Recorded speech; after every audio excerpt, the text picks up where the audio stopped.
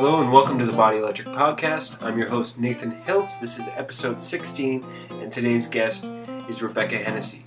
It's been a while since I've made a podcast. I've been super busy getting ready to have a baby, and I did a tour for 3 weeks out on the West Coast, and I've been, just crazy playing lots of gigs, which is great, but I've really missed doing this podcast, and I can't think of a better way to get started by having my friend Rebecca come and play some trumpet with me. So Rebecca is a very creative musician. She's a composer, she's an improviser, she's a band leader, and I think you'll be very interested to hear what she has to say about what she's doing. If you're interested in checking out more about me, you can visit nathanhiltz.com. A few gigs that I've got coming up. I'm at the Jazz Bistro this Sunday. I think it's December 13th from 7 p.m. till 9 p.m. playing the music of Richard Rodgers with my trio. Morgan Childs couldn't make this week, so I've got Ted Warren filling in on the drums. And Melissa Lauren is going to be singing some tunes with us as well. So that'll be really fun. I think it's a $15 cover, $10 for students. And coming up in January, I'm going to be doing Wednesdays at the Rex with my trio. And we're going to have a different horn player each week. So we're going to have Alex Dean, Johnny Griffith, and Jake Kaufman is going to come play with us as well. So lots of cool stuff coming up. I'm going to get back on to doing these more regularly. And thank you so much for listening. Okay, so enjoy the podcast, and I'll talk to you soon. Bye. We are recording. All right. How's it going? Very good. Yeah, How good are to you see going? you. Good to see you too. Yeah, thanks for coming over to my place. Of course. I think this is the first one I've done here. Or I did one here as well, Oh. with Jake Kaufman, yeah. Cool. But we were secluded in the basement, so it's nicer to be upstairs. This room sounds nice. Yeah, lots of wood for your trumpet to bounce off of. Yeah. So how's trumpet going? It's great, yeah. Yeah? It's been really busy. I've been playing a lot of different groups in town, and I wish there was a bit more time to sort of just practice, Right, but then come January, maybe it'll be the other way around, right? Well, at least for me it is. Right now it's really busy, but... I'll actually be going to Panama to do the jazz festival with a group called Way North, with Richie Barchet, Peter Kankura, and Michael Herring, and myself, and we'll be playing and doing workshops there. Cool. Panama. Yeah. Yeah, have you ever been there? Nope. Been there? No? Wow. Gotta work on my Spanish. It's cool. Cool. Yeah. So is that a new group?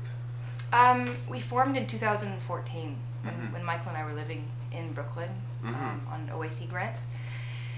And we sort of did a few jam sessions with this group. And then we're like, hey, why don't we just take this to the studio and see what happens? Let's make a demo. Because there's a studio called Tedesco in New Jersey that has a really great rate that our friend Michael Bates was sort of toting. He's like, you gotta go here, just record, no pressure. It's $250 for a day of recording. Wow. And it sounds great. So we went there, and we each had tunes that we brought in to some sessions, and we ran them down, and we're like, holy crap, this could be a record. It felt really great. It was just such a wonderful day. We listened back to the tracks, and we decided to release it. So That's great, man. Panama. So what other artists are at this festival? It's Daniela Perez's festival, wow. And so there's going to be a ton of wonderful musicians from all over the world in New York. So I don't know who's actually the lineup for this year. So Isn't Danilo he's like the cultural ambassador for Panama? I think so. Yeah. Yeah. Wow, that's cool. Yeah. Great. Well, why don't we just get right into it and play a tune and then talk about some stuff. Sounds good. Yeah. Now, you brought a couple things. Are these from that project? From the Yeah, actually. Yeah. Oh, cool. Yeah. Lagoon and Hiccup Blues, actually, sorry, Lagoon is not on it, but Hiccup Blues is. Oh, okay. Lagoon I wrote it in New York, I think. No, actually it says here July, so that would have been after. But, yeah, Hiccup Blues is definitely one on there. Great. What would you like to play? Let's play Lagoon. Okay. Yeah. Cool. I noticed no chord symbols. Yeah, there aren't, but the bass line is very clear as to what the... Yeah. Nice. Yeah. Okay. So if you could start out with some bit of lazy cowboy intro, I'll just come in whenever.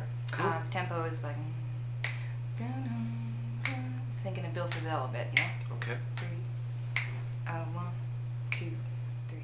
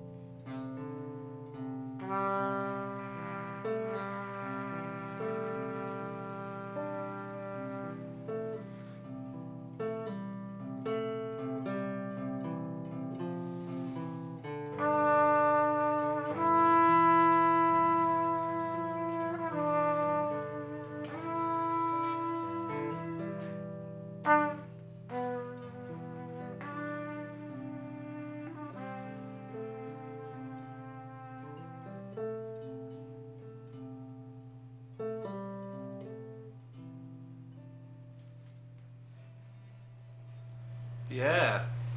Beautiful.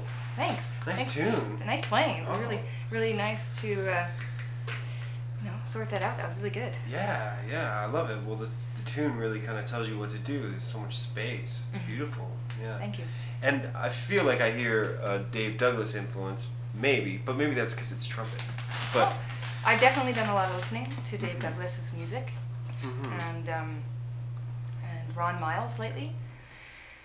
Cool. And Ralph Alessi. These are some current people that I really like listening to. So cool. Yeah. And so Lagoon, is there a place? Was that inspired by something? Certainly, yeah. I'm really into fishing. Oh, really? And I went over to Toronto Island with Tanya Gill. Tanya Gill's an amazing local piano player, songwriter, composer, I should say. And we went fishing on the island, Toronto Island, and there's a lagoon in there. And we were fishing, and we caught a very large pike. And it was just such a great day, and I was like, oh my god, I caught a pike. Look at it. We could see in the water, it's like 10 pounds. It's just like some monster. It's a boat in the water. Oh my well, gosh. not a boat, but let's great. call it a submarine. And he's just going by. He doesn't even care that he's got a hook in his mouth. I'm sorry to those who don't like fishing. But he swims under the dock and the line breaks because he's like, no, I'm not getting caught today. So right. Anyway, so he escaped. You weren't able to eat him. That's true. I wouldn't have eaten him if he was a really small size, but the larger ones you probably don't want to eat just because they have history. They've got a bit of toxic stuff. Right. I don't want to eat that. But anyways, so it was a great day overall. It was just really beautiful, and I went home and I thought about just how wonderful it was to be, in nature, so close to the city. And when this tune popped out, so. And it's so incredible that, it's the key of C, and there's the tonic and the dominant and the subdominant, and that's it. But you can still make music with that. Even though it's old technology. Yeah. Yeah, it's amazing. There's a lot you could do. There's a lot of freedom, and that's what I love about sort of playing on forms that are more folk tradition. Is the freedom to sort of explore stuff that's not very conventional, and make that non-conventional sound like it's supposed to be there. Totally. Yeah. And I love introducing a little bit of exotic elements into something like that, playing like a sharp 5 in it or something like that. Yeah. It just becomes so much more powerful when it's surrounded by this just straight aheadness. Yeah, if you have the sound, a concept of sound, I think you can get away with a lot. Totally. Definitely. So Nanaimo, Is that you're from Nanaimo? Yeah, I'm from Nanaimo. Right. So many musicians from Nanaimo. It's amazing. Yeah.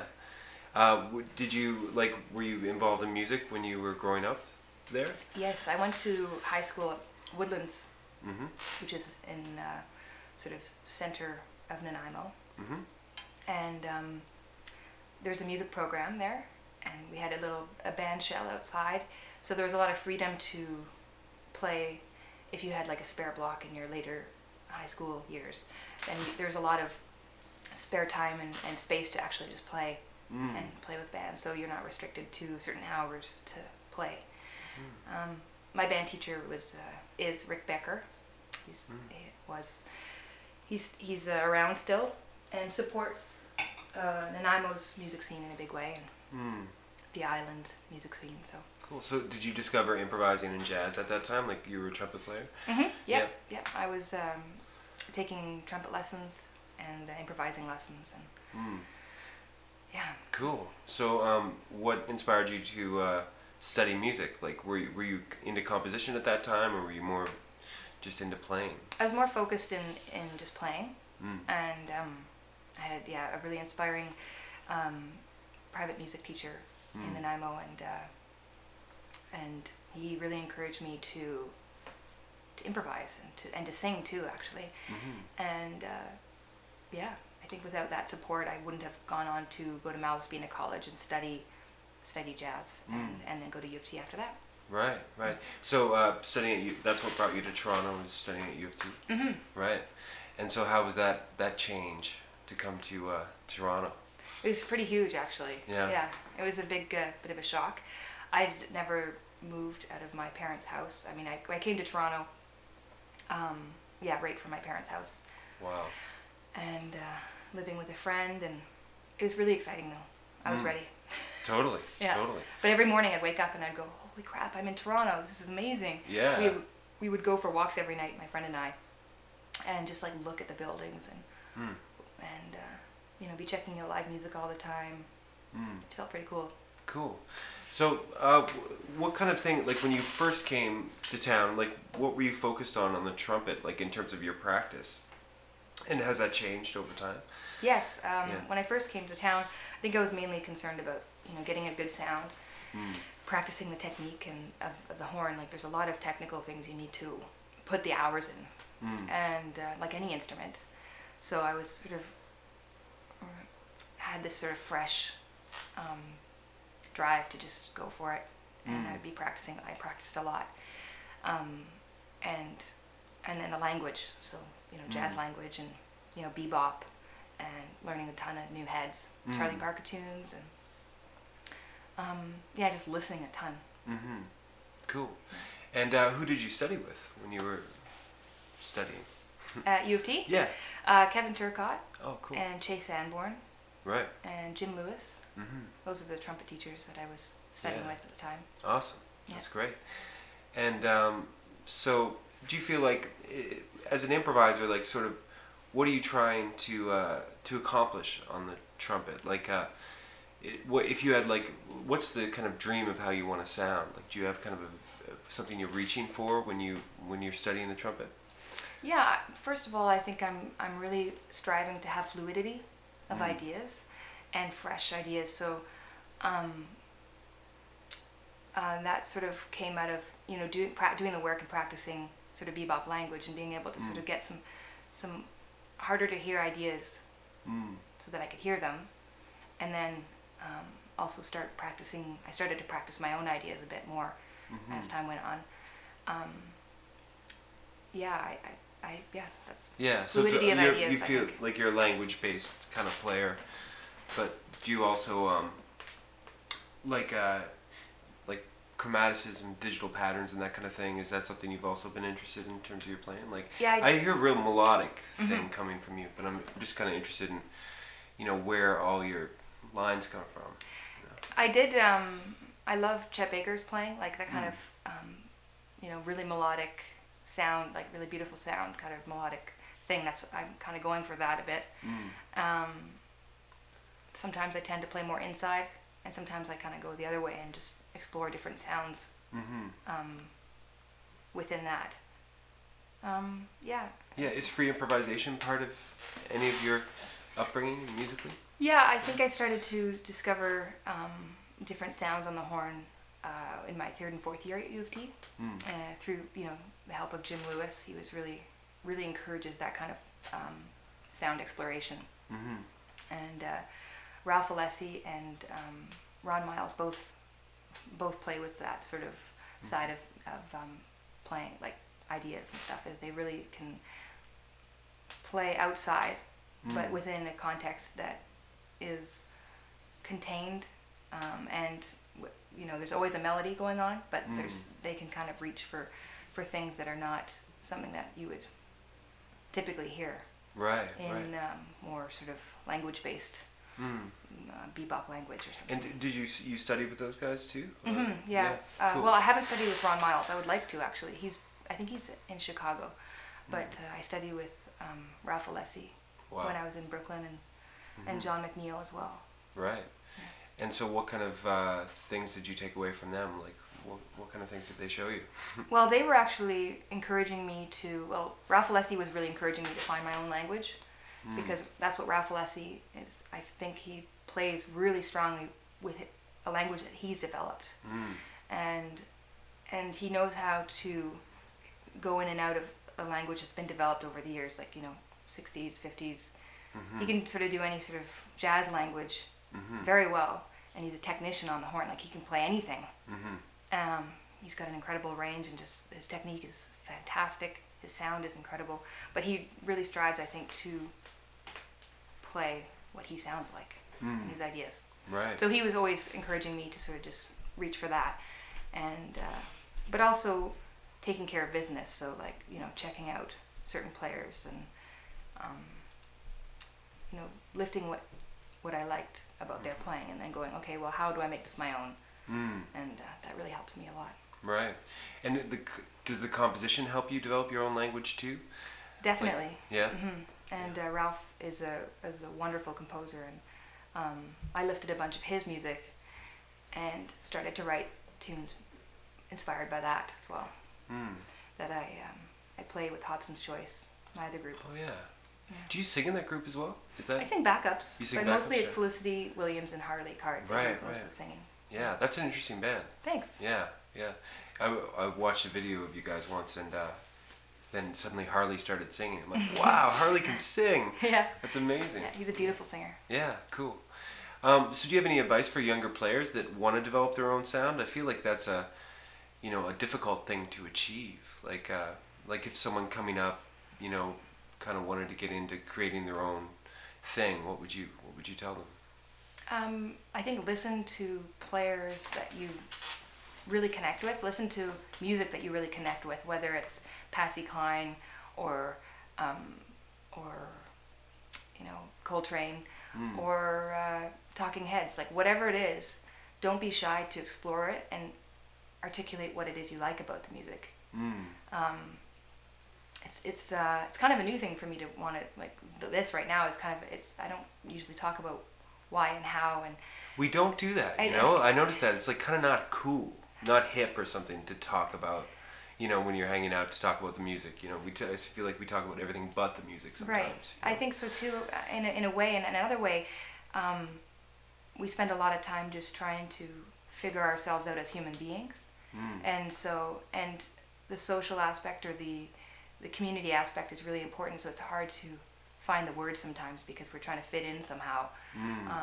For me, I think I'm really excited to learn how to talk about what it is I'm trying to do. Because I think every year it's getting stronger, and I feel that, and I feel like I think it's an important thing to be able to do, articulate what it is we're trying to do. Yeah, for sure. What it means. And writing grants is a great way to do that. So, yeah. It's kind of like a business plan or an artistic statement, and honing that. But I think for younger players or older players too, I teach young and retired people who are revisiting the horn or music, just to figure out what it is you like to do or listen to, and then make that music.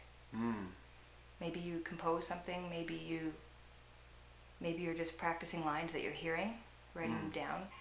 Just do that every day. Cool. Yeah. Totally.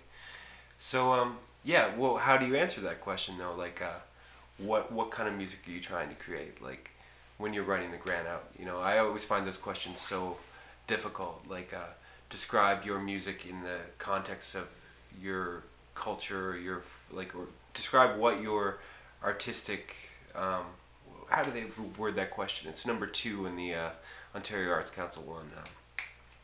Describe your community. Yeah. And your music and your place in the community. How do you answer that question? It depends on what kind of part of the community you're in, meaning like how you see yourself. Like how do you, for example, how do you see yourself in the community? Right. And that's hard to answer. It is so hard to answer. Yeah. But ideally, how would you like people to see you? Do you want to be seen as I'm not going to put words in your mouth, but do you want to be seen as like a bebop player? Do you want to be seen as coming out of what school of music? Yeah, I definitely want that tradition thing too, but then I want to transcend that and be like kind of like a robot or something, like kind of sound like a computer, like be able to play really fluid and play anything, that's sort of my dream. Right. So then that doesn't really describe who I am in the community, I don't think. But you could say does Ben Monder ring it? Like, do you feel like you connect to that kind of fluidity, or is it more from like a... More like a Brad Mehldau kind of fluidity. Okay. Like that just... Yeah. That amazing thing. And it's clean, it's like... That's the dream, yeah. Yeah, okay. So then you somehow word that into your description. Like, right. I think you like whatever musician you really connect with, you can kind of say that. You can say Brad Mehldau clean lines, Right, right. This is point form, and then you would finesse it. Yeah. Yeah. Now, I was wondering, what role do you see your music playing in the community that we have? Well, I think I'm coming from like the improvising community, and like creative jazz community, I think. And there's a big creative jazz community in Toronto. There's the Somewhere There music series, and that's more free jazz, but there's also like, a lot of people coming in and playing shows that it's not free jazz, it's just, it's just exploratory music or melody-based music, or, it's just, there's a huge range of music that Somewhere There presents. And there's a Transact Club where you're free to sort of do whatever you want, and there's an audience for you if you sort of build up on that. I think the creative jazz community is where I'm coming from. But cool. Yeah. Nice. Well, why don't we play something else? Great. Yeah. Do you want to play another my tune or a standard or something? Whatever you want. Cool. Either or. Yeah. What do you feel like? Let's try All the Things You Are. All right. Yeah. Sweet.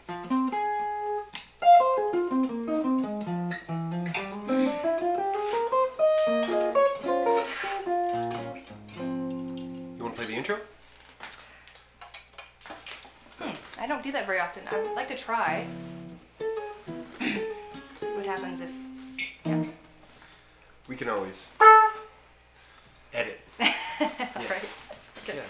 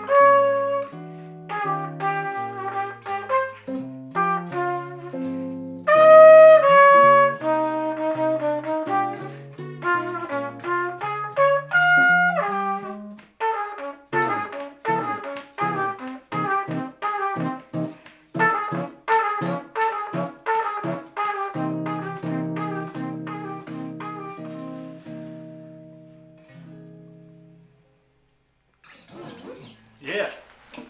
All right. Nice. Love Nice that playing. tune. Yeah, me too. Never get tired of that tune. Me neither. Yeah. Visits a lot of different spaces for me. It can. How so? Spaces like. Well, I guess moods. Moods. Like I think when a tune kind of visits different keys, it's an opportunity to either try to keep it. It's not just two choices, but for me, sometimes I think it's neat to try to keep a line going over it. The same idea. Don't change the line idea, even though sometimes I do.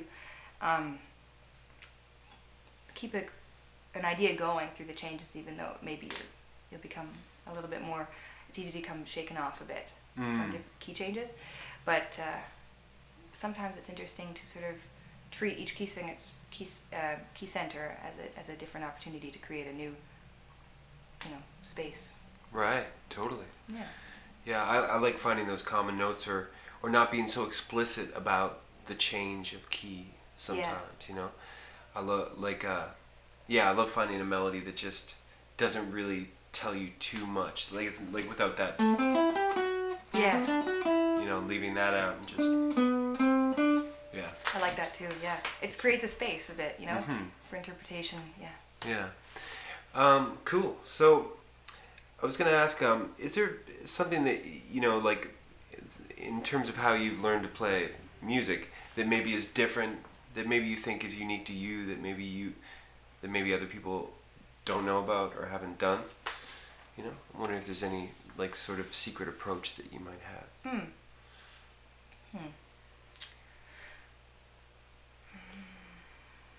Or something that, that you've gotten a lot of mileage from.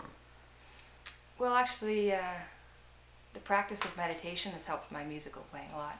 Oh, cool. Yeah. I think having a regular sort of mindfulness practice can really bring a sense of stillness when you're feeling a bit nervous about a performance or a practice session or a jam session or anything. There's just sort of you can build up a sense of like grounding that can really be helpful to playing, and that's helped me a lot actually. Is there a state of mind that works best as a player, like as an improviser? Is there a state of mind that you're trying to achieve when you perform? Yeah, I think an open mind, but also an open heart. Like there's a tendency to over criticize yourself or other people that you're playing with when you're playing, when you're improvising especially. And keep saying yes. And I think that's a really powerful tool, like yes and open. And I think that's a sort of an improviser's approach too a lot of the time. It's just keep saying yes, keep trying, keep striving, and you don't know what's going to happen sometimes. If you're trying to always control everything all the time in a performance setting, then maybe music can't happen. Maybe it can, but I think giving yourself and people around you the opportunity to let new things happen is really important. That's scary. That's a scary thing to not know what's going to happen in a way, and it's we always try to or at least I always try to know what I'm doing so that I can get it right, or that kind of thing, But and that it depends what you're going for. I always want to make the changes and know what's happening and be able to tell everyone I know what's happening. But that's not music. I know what's happening isn't music. If I'm improvising and I don't play what I meant to play, playing some really crunchy note, I'm like, whoops, I didn't mean to play that. I'm not going to say oops, and I'm going to keep saying yes, keep going. That's something I've practiced. Because if you shut down, then it's over. Right. Even if it's for that minute, And I guess part of that is knowing the music so well that you can experience that freedom. I suppose it's not just open mind and go. I mean, there's a ton of skill involved with that too, right? Yeah. So I'm talking about performance. Yeah. So practice is a different thing. Practicing to play within constructs, like in a practice session, like, okay, I'm only going to play, I'm going to play 3-note phrases. Or I'm going to be playing Lydian sound now. Or I'm going to play Dorian mode. Or I'm going to play these shapes. I'm going to play only fourths intervals. That's really important. Because then that'll allow you to play what you hear later on. But then, if you don't play what you hear in a performance setting, that's when you say yes. If something comes out of your horn or your instrument that you're like, whoops, I didn't mean to play that, in the performance setting, you need to say yes and you need to keep going. Otherwise, that controlling kind of feeling is a really heavy kind of roadblock. If that makes sense. For me, it is. I can only speak in my own. Oh yeah. No, definitely. And now, did you? When did you start meditation? Like, were you a professional musician before you started that practice, and after? I started meditating after I met my husband, Michael Herring. Yeah.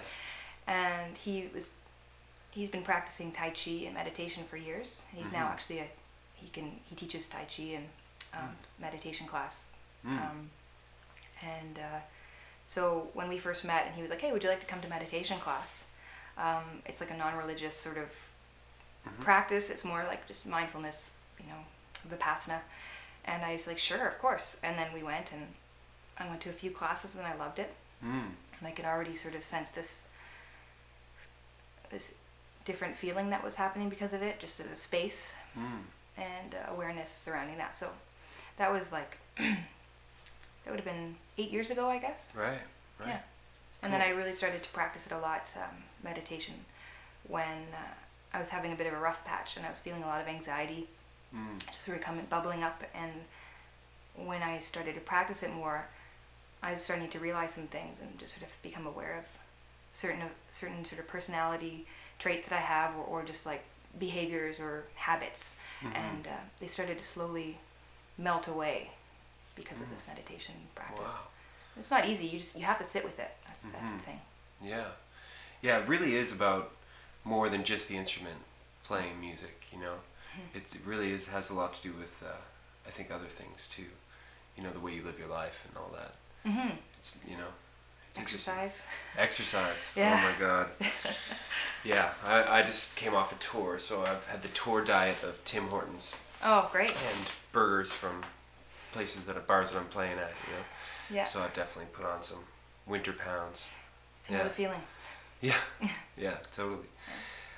Cool. So, tell me about your writing process. Like, do you write every day, or is it come in spurts? Or? Yeah, I was writing a lot coming out of that trip that Michael and I were, when we were in Brooklyn. We were there for 7 months. I made a practice of it. Like every morning, I would get my coffee before eating. I know that's bad for your tummy, but it was a wonderful feeling. Grab the coffee, sit down at the piano or my accordion, and start coming up with some ideas. For half an hour was my minimum. So even if I didn't feel like writing, I would just do that first thing in the morning. And often that half an hour would turn into 2 hours or 4 hours. Wow. Or I would start and then I would stop and I'd practice horn or accordion, and that idea would be swimming around in my head, and I would go back to it and start writing it down. And that kind of kept going after coming back to Toronto. And then slowly I've become a bit more busy and my schedule's been a bit hectic, so mostly I'm just trying to deal with that and the scheduling and stuff. So there's never an excuse. There's always time to write. Right. But I need to go back to it. And are the compositions, do they you write them and then they find a place in one of your projects, or are you thinking about instrumentation and players when you compose? When I write for Hobson's Choice, for example, I'm very much thinking Hobson's Choice and that instrumentation and what each player can do, and what music can I write that will be best suited for this band, for each player in the band, etc.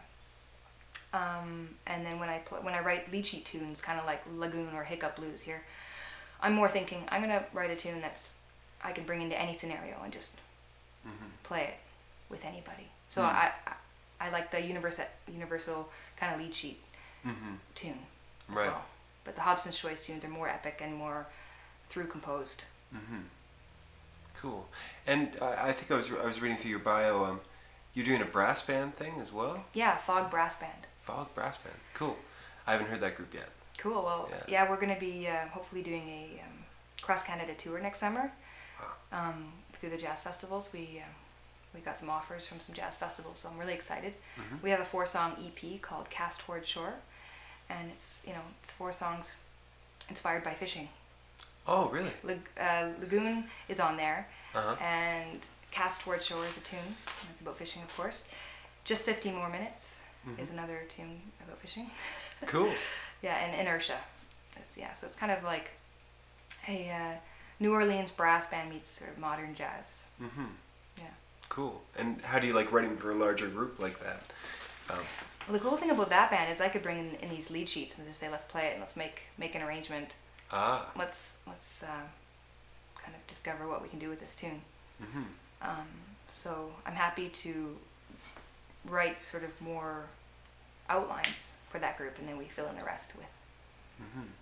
That's your creative improvised music personality shining through there. Yeah. Yeah, letting people collaborate on your compositions. That's interesting. Right. Yeah, it's very cool. Thanks. Yeah. I'm jealous. I feel like a control freak talking to you a little bit. Well, you know what I love too though is that real disciplined approach to playing a style or like a language so fluidly that there's freedom in that. That's cool. Like I love that too. I really want that to happen too. But sometimes I realize like certain modes of practicing don't work for me. And so if I don't feel good practicing in a certain way, then I'm going to stick with it for a while. But I'm probably going to start moving towards something that I do feel like playing and realize the kind of player that I can be or want to be.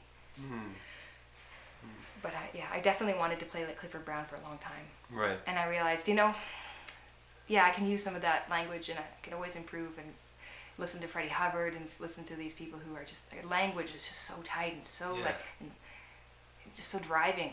And But I guess in a lot of ways, those players that you mentioned, I mean, they were writers too, right? Like, yeah. They kind of became who they were through this creative process. It's kind of the same thing, right? Sure. Yeah. But I guess not the same thing is like imitating them and trying to become like them, which I am constantly trying to do anyway, but, Yeah, but you sound like Nathan. Right. You sound like so. you. Yeah. I hope so. I definitely think so. That's cool. It's been a long time since I've played like really any free music, and it's actually, when I think about doing that, it is kind of a frightening thing now. Like, I don't know, for some reason I just feel like when I don't have harmony to hold on to, it's just totally a scary thing, Yeah, the yes is helpful. Yeah. Yeah, saying yes. It is scary. I could see that. But I think it's less scary now the more I do it because I have more tools. So I think that's really helpful. That's cool. That's cool. Well, shall we do this blues? Yeah, sure. Take a blues. I love a blues.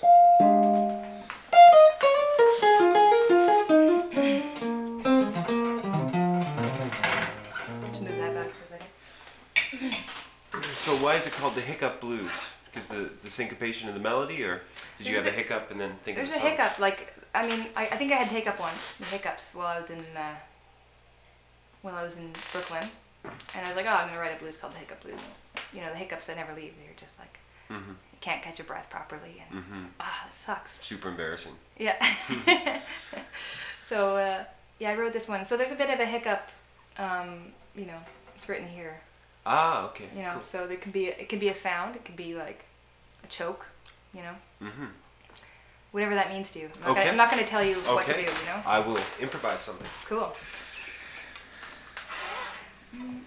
And this is totally a dirty kind of like. Imagine it being a shuffle. Kind of dirty blues. Okay. 2 times in, 1 time out, and on the time out we're gonna go to that coda. Okay. Sweet. Actually, I changed my mind. It's actually 2 times in, 2 times out. Okay. With the coda. Yeah, that makes sense. Sweet. Okay. 1.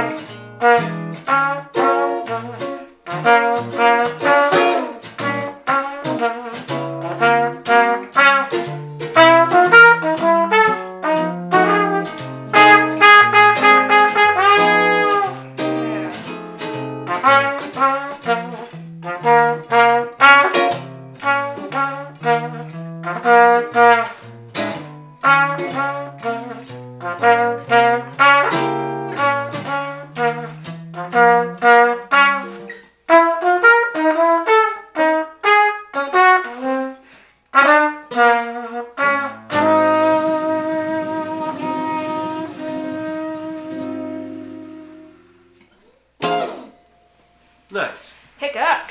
Hiccup Blues. Very cool. Yeah, Very nice cool. playing. That was really fun. Yeah, cool. So, do you have any gigs coming up that you want to let people know about? Sure. Let me just think for a second.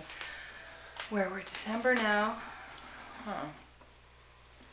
Well, things that come to mind right now is February, because I have I just finished a huge run of gigs.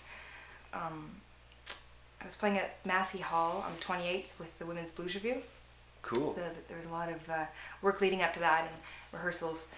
So that's slowly leaving my mind and making room for new things. So February 1st, I think it is, Fog is playing at the Emmett Ray. And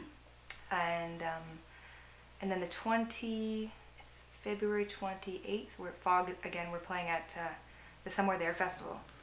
That's really cool. I'm very excited about that. Before that, we'll be playing in Panama in January, so I guess Torontonians won't be able to make that one. All our Panama listeners, though, be sure to go out. Yeah. And in December, I think I've got some shows with the Soul Pepper Theater. Oh. I'm doing this Christmas show with the heavyweights. Like I'm subbing in for Pittman and Challoner as the trumpet player for the heavyweights in that production. It's going to be great.